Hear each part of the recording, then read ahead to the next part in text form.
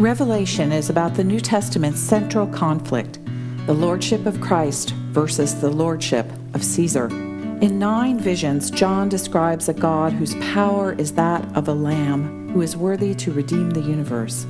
Love unleashes the forces that conquer evil.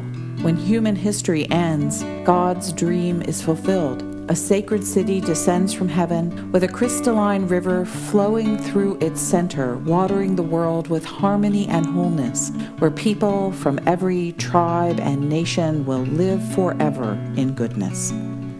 Amen. Come, Lord Jesus.